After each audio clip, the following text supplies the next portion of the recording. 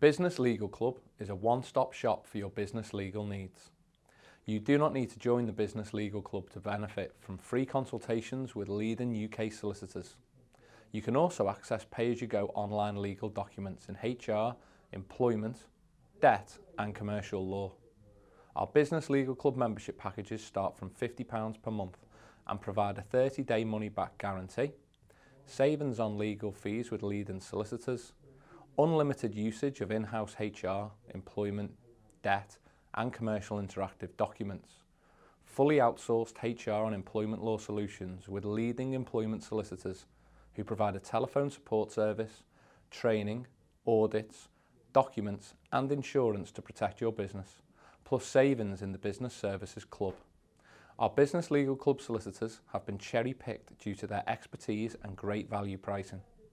Our solicitors include national award winners and top 100 rated firms.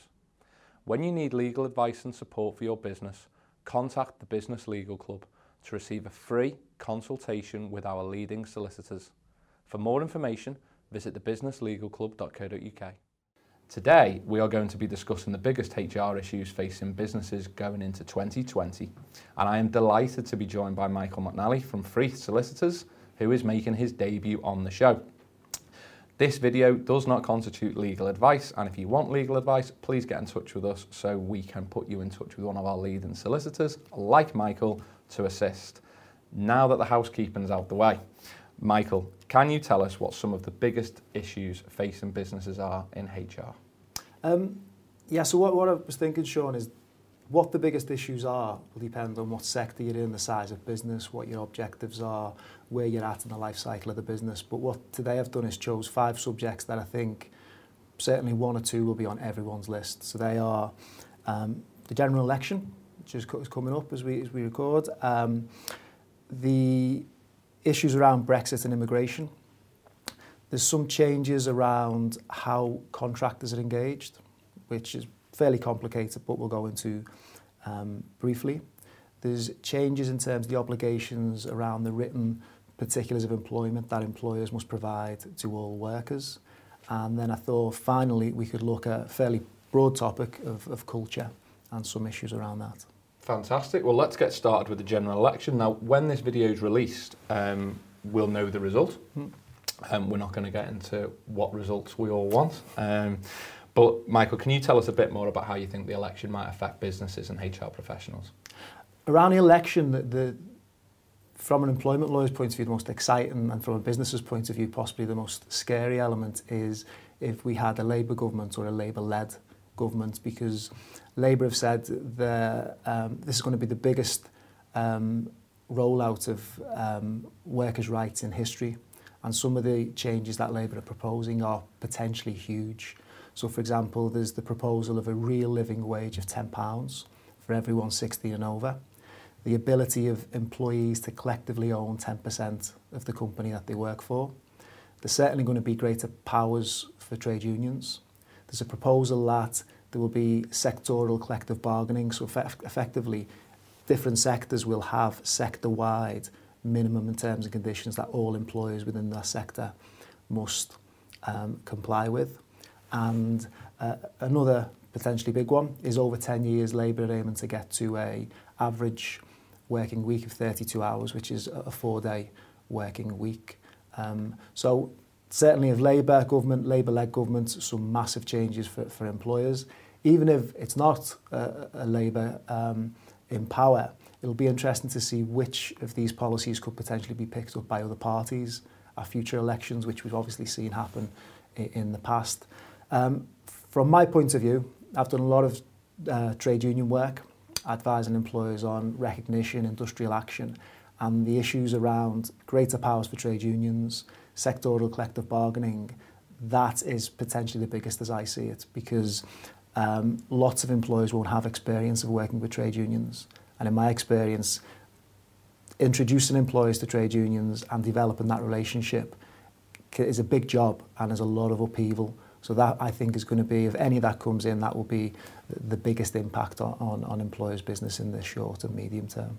Kept building that rapport with the trade unions, making sure that everything's smooth. Exactly, and being a positive for all parties. Oh, that's where it should get to. But some of initially, some of it can obviously be resistance from an employer's point of view. Some of the laws and rights are quite complicated. But at the end, if you get to a good working relationship, it can be beneficial for both parties to have union involvement, in my experience. I was interested by the working week stuff. I think people forget that we used to have a 6-day working week. That was the norm. It became 5. There's obviously been huge headlines about potentially going down to 4. I think whether people like it or not, over the next 5 or 10 years, businesses are going to change enormously. Definitely. AI is going to be one of the biggest things that's ever happened to a number of different industries. Technological advances too. When you think of things like driverless cars, haulage, fleet, things like that. Yeah. Regretfully, I suppose, why would you employ human beings when you can have these vehicles go for 24 hours a day, 7 days a week, without any human error potentially in there? So I think over the next 5 or 10 years, irrelevance of any reduction in the working week by government, I think there's going to be huge changes to various sectors. Hopefully, obviously, lawyers will always be needed, Michael? There'll always be lawyers. So moving on to Brexit and immigration, you can't avoid Brexit right now. But if you're and obviously it's going to be sector specific too, but if you're a business owner, you're a HR professional, do you want to tell us a bit about how you think Brexit and immigration is going to have an impact, and what should professionals be doing right now? So I'm an employment lawyer, but Brexit is something, we've got a specialist team at Freeth that do business immigration. And it's certainly something I thought we should mention, because obviously EU workers, there's a lot of EU nationals who work in the UK. They can work in the UK in the same way British nationals can. But as a result of Brexit and as of now, EU citizens have got to start applying for settled status if they intend to stay after Brexit and work here. So that's obligations around immigration that didn't exist before the Brexit issue came up. So employers are going to have to familiarise themselves with those obligations and make sure that they are compliant with those obligations. And on a more general issue around immigration, the Conservatives are saying that if they win power, that they will introduce a Australian-style points-based system. Now that, together with the Brexit, could see considerable impact on businesses, not just around their obligations, but also, are there going to be enough workers coming into the country? Are the right workers going to be coming into the country? Recruitment. It's and anecdotally, I understand in certain industries they're already seeing the impact of we haven't Brexited yet, but Brexit being on the table and fewer people coming into certain industries. What to do? The important thing is make sure you realise that if you were going to be employing EU nationals or nationals from outside of the EU, there are obligations upon you as a business. Those obligations are fairly onerous, and the consequences of not following them are particularly serious. But if you take advice and you comply with those obligations, it can make for obviously a more diverse and better workforce. So the important thing is accept you have those obligations and put in place steps to ensure you're complying and continue to comply with your obligations. And just a brief plug, Freeth have a Brexit newsletter that people can sign up to, and that contains a lot of information. It's produced mainly by our immigration team, and that contains a lot of information around Brexit and immigration changes that are in place and are coming about going forward. Yeah, and that's a great point just to reinforce with the Business Legal Club. You don't have to be a member. If you want to get legal advice in any area, business, employment, HR, commercial, debt, whatever it may be, you get a free consultation. Of course, if you are a member of one of our HR and employment packages, you get a discount on any legal fees. And I'm very proud that one of our HR packages that you can select from involves Michael and Freeth, so you benefit from their expertise on that too. Consultants and off-pay working in the private sector. Very common, very widespread. I plead my ignorance. I was unaware of changes coming in, I believe in April 2020 about this. Michael, would you like to tell us a bit more about that and how that's going to impact upon people? Sure. I'll keep it simple so I don't confuse myself first of all and anyone watching. But off-payroll working is essentially when, or what we're concerned about with these changes is when an individual is providing their services to a client via an intermediary. Now, to use a practical example, let's say Joe is a consultant and Company A want to engage Joe as a consultant. Joe provides those services via his own personal service company, so Joe Limited. The company pays Joe Limited the fee, and because it's been paid to a company, there are tax advantages in terms of it can be taxed at a corporation tax. Joe can take payments as dividends. So that's why this all came about. HMRC don't like that, particularly if they see it as a way of avoiding employment taxes. So if Joe is really, but for that company existing, an employee for tax purposes of that company, then what HMRC say is under what's called IR35 legislation as it is now, Joe's company has to pay taxes as though Joe is an employee, so employment taxes.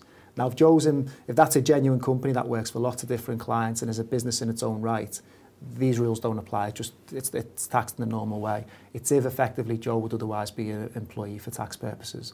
Now, at the moment in that situation, the tax liability is Joe's company's liability. As of the 6th of April, any payments made by the client company to Joe's company, the employment tax liabilities will sit with that company.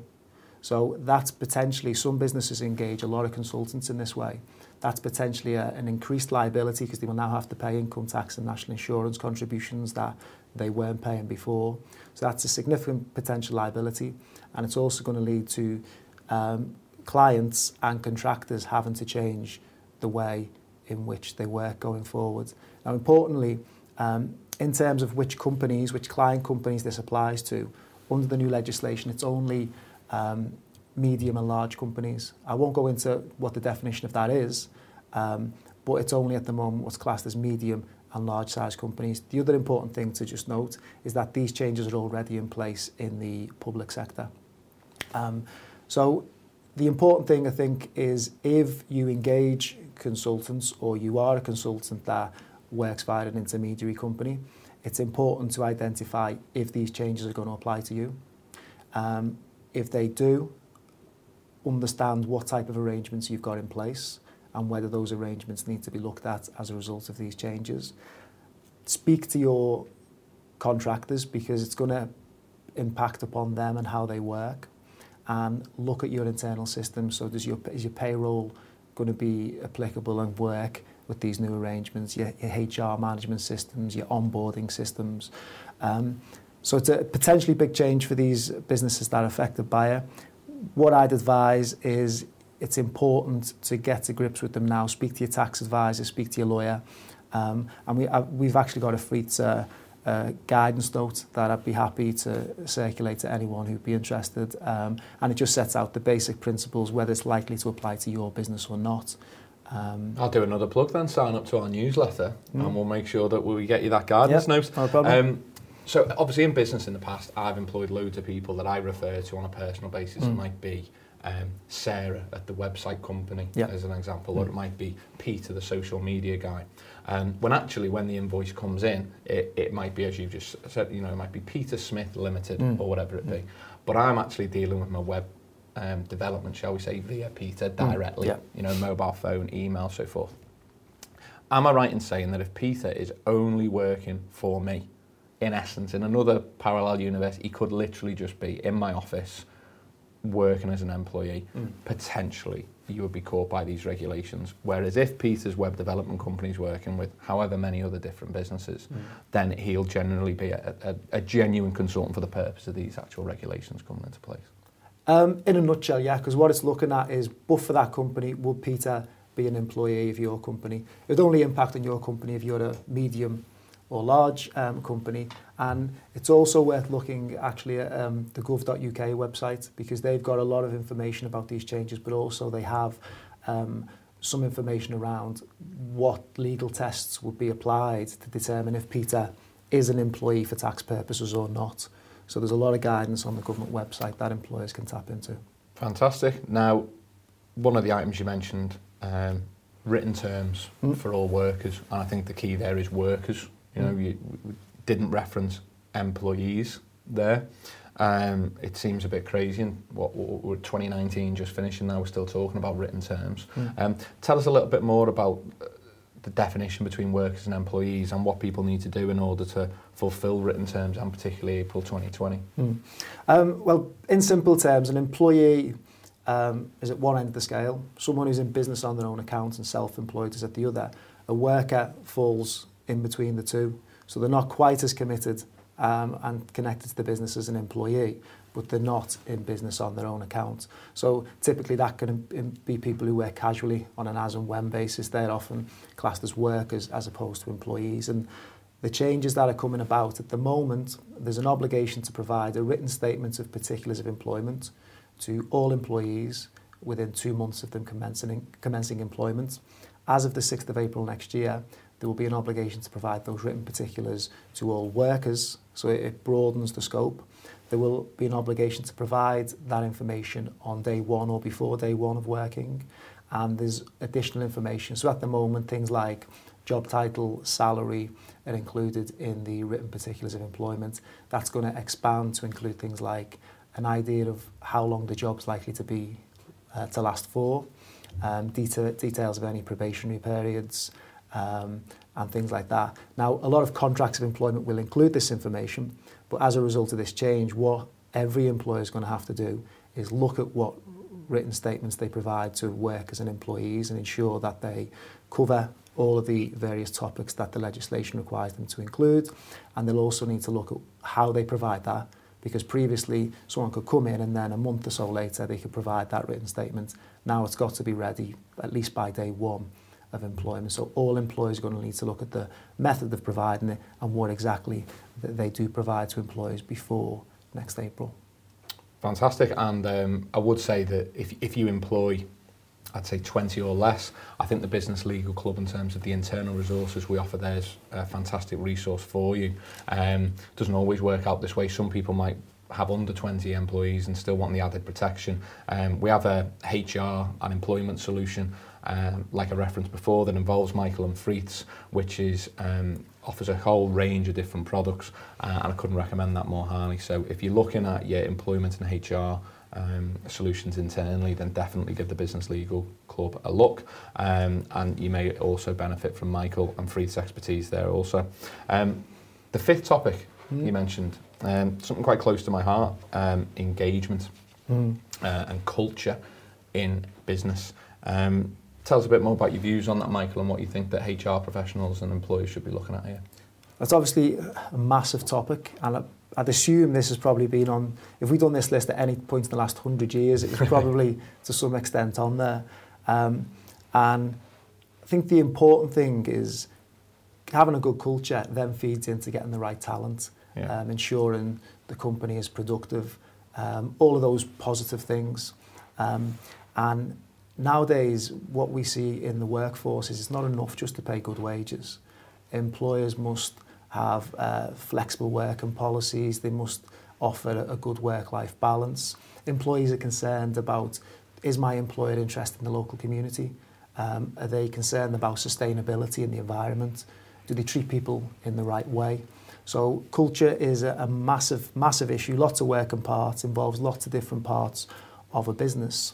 But from a HR point of view and from a legal point of view, there are things that I think can be done that feed in to a positive culture that will then bring about all those other benefits. I think for me, the starting point has always got to be, you look at the structure you have in place, policies, contracts, how does HR and the business engage with employees? And that doesn't just mean, for example, creating lots of policies. Sometimes it means taking policies out and giving employees that responsibility, treating them as adults, making sure that your policies are written in the right way that reflects the culture your business wants to create. And so the people understand them. That's a massive one, yeah. There's lots of policies that people don't understand, and that causes tons of problems, and it creates that barrier between the business and its people, which obviously are the most important asset that any business has. Another important one from my point of view is training, and you can obviously give managers training on what unfair dismissal means, how our grievance policy should be ran, but it's also helpful for managers to have training on things like difficult conversations. As an employment lawyer, you see one of the big issues is managers not dealing with things because they don't like confrontation, because they're nervous, because they're too close to the employee. So training on those soft skills is really beneficial, sitting behind on top of really good policies and structures. Then there's two that are linked for me is listen to your employees, obviously, and what they want, and how they want the business to work, but also listen to what's going on outside and how society is changing, what expectations are different, because there's no point you being as a business in this little cocoon with policies that are 20 years old. An example would be around the internet and social media. 10 years ago, if there was a policy around them, it would be don't use them in work time. Now most businesses have policies that encourage you to use them in the right way for the business's benefit and your benefit. And then following on from that is ACT, is that if you do listen to employees, don't listen to them and then do nothing. Actually do something about... Businesses would never do that. But also act in the sense that doing the hard things. If someone's not performing, you've actually got to speak to them about it. Don't just sit there and wait until it's too late and you want them out the business. Actually act on these issues. And then finally is, something I advise clients a lot is be human. A lot of us, I certainly love The Apprentice, but they've got this impression that in business it's all about walking over other people and backstabbing. But if you treat people with a bit of respect, you're polite to them, you treat them as fellow human beings, you'd be amazed at how you can avoid problems and how you can create a much better culture. And the number of times I've seen cases that would have never been before me, had people just thought, how would I like to be treated? And for me, do those things, and from a HR employment law point of view, you are going to get towards the right type of culture. And if you're a business owner watching this, or if you're a HR professional needing leverage, because you've got to have the buy-in of the senior decision makers or the business owner, depending on the size of the organisation, it does impact on the bottom line. Gallup have said that you get, with high employee engagement, you get 20% higher sales, 67% lower employee turnover, 10% higher customer ratings, increased profitability. And being honest, it's passionate for me because I've made huge mistakes in this area. I grew up business-wise and life-wise on the basis that it was an automatic thing that you work as hard as you can, work crazy hours. I'd gone into a law firm at 16 years of age, which I won't name, but if mistakes happened, you'd have files thrown across the room. I've seen files bounce off walls. Sort of a culture of fear, almost like a sort of Marco Pierre White restaurant from the 80s, really. And I think by the time I sort of got into senior management, you obviously want to be a lot softer than that. But I think there's a lot of people in business who get to that stage that almost get frustrated, if you like, and they think that the biggest chokehold on their business is suppliers, or it's the environment, or it's the sector, government changes, their employees, I just can't get the staff. And certainly myself, I made huge mistakes in this area, learned a lot. And the biggest chokehold on that business was me and whoever the decision makers at the time were, and whoever the owners of the business were. And I think now, you look at companies like Zappos and companies in America that have just got an amazing induction process, incredible training. And in a way, it's like any environment, if the rules are clear at the start and you have the right culture in place, and I would cite Donna Scully and John Carpenter as two people who've done this absolutely magnificently. They have a great corporate and social responsibility program in place. But you will know in interview whether they're going to fit your culture, and they will also know, by the way, whether that's an environment to go into. And I think it's something that is worth investing the time in, no matter what you think. Whether you think you're brilliant at it or poor at it, it's well worth investing a bit of time to make sure that your engagement and the way that you interact with your employees and your business culture is as high and as optimum as it can be. If that's something that you feel you need outsourced help with, please get in touch with us. We have a lot of experts in the Business Services Club. We have people like Michael via the Business Legal Club that can help you with stuff like that if you want to outsource. And Michael, thank you so much. I've really enjoyed the show. I think it's been fantastic. I hope you have all enjoyed today's show also on the biggest issues businesses are facing in HR. A reminder that via the Business Legal Club you can access lead-in business solicitors for free and obtain no obligation quotes. You can also access legal documents and HR support. We've created two very different HR packages which I'm confident will suit every business. The first is an internal HR solution, ideal for businesses in my view with 20 employees or less.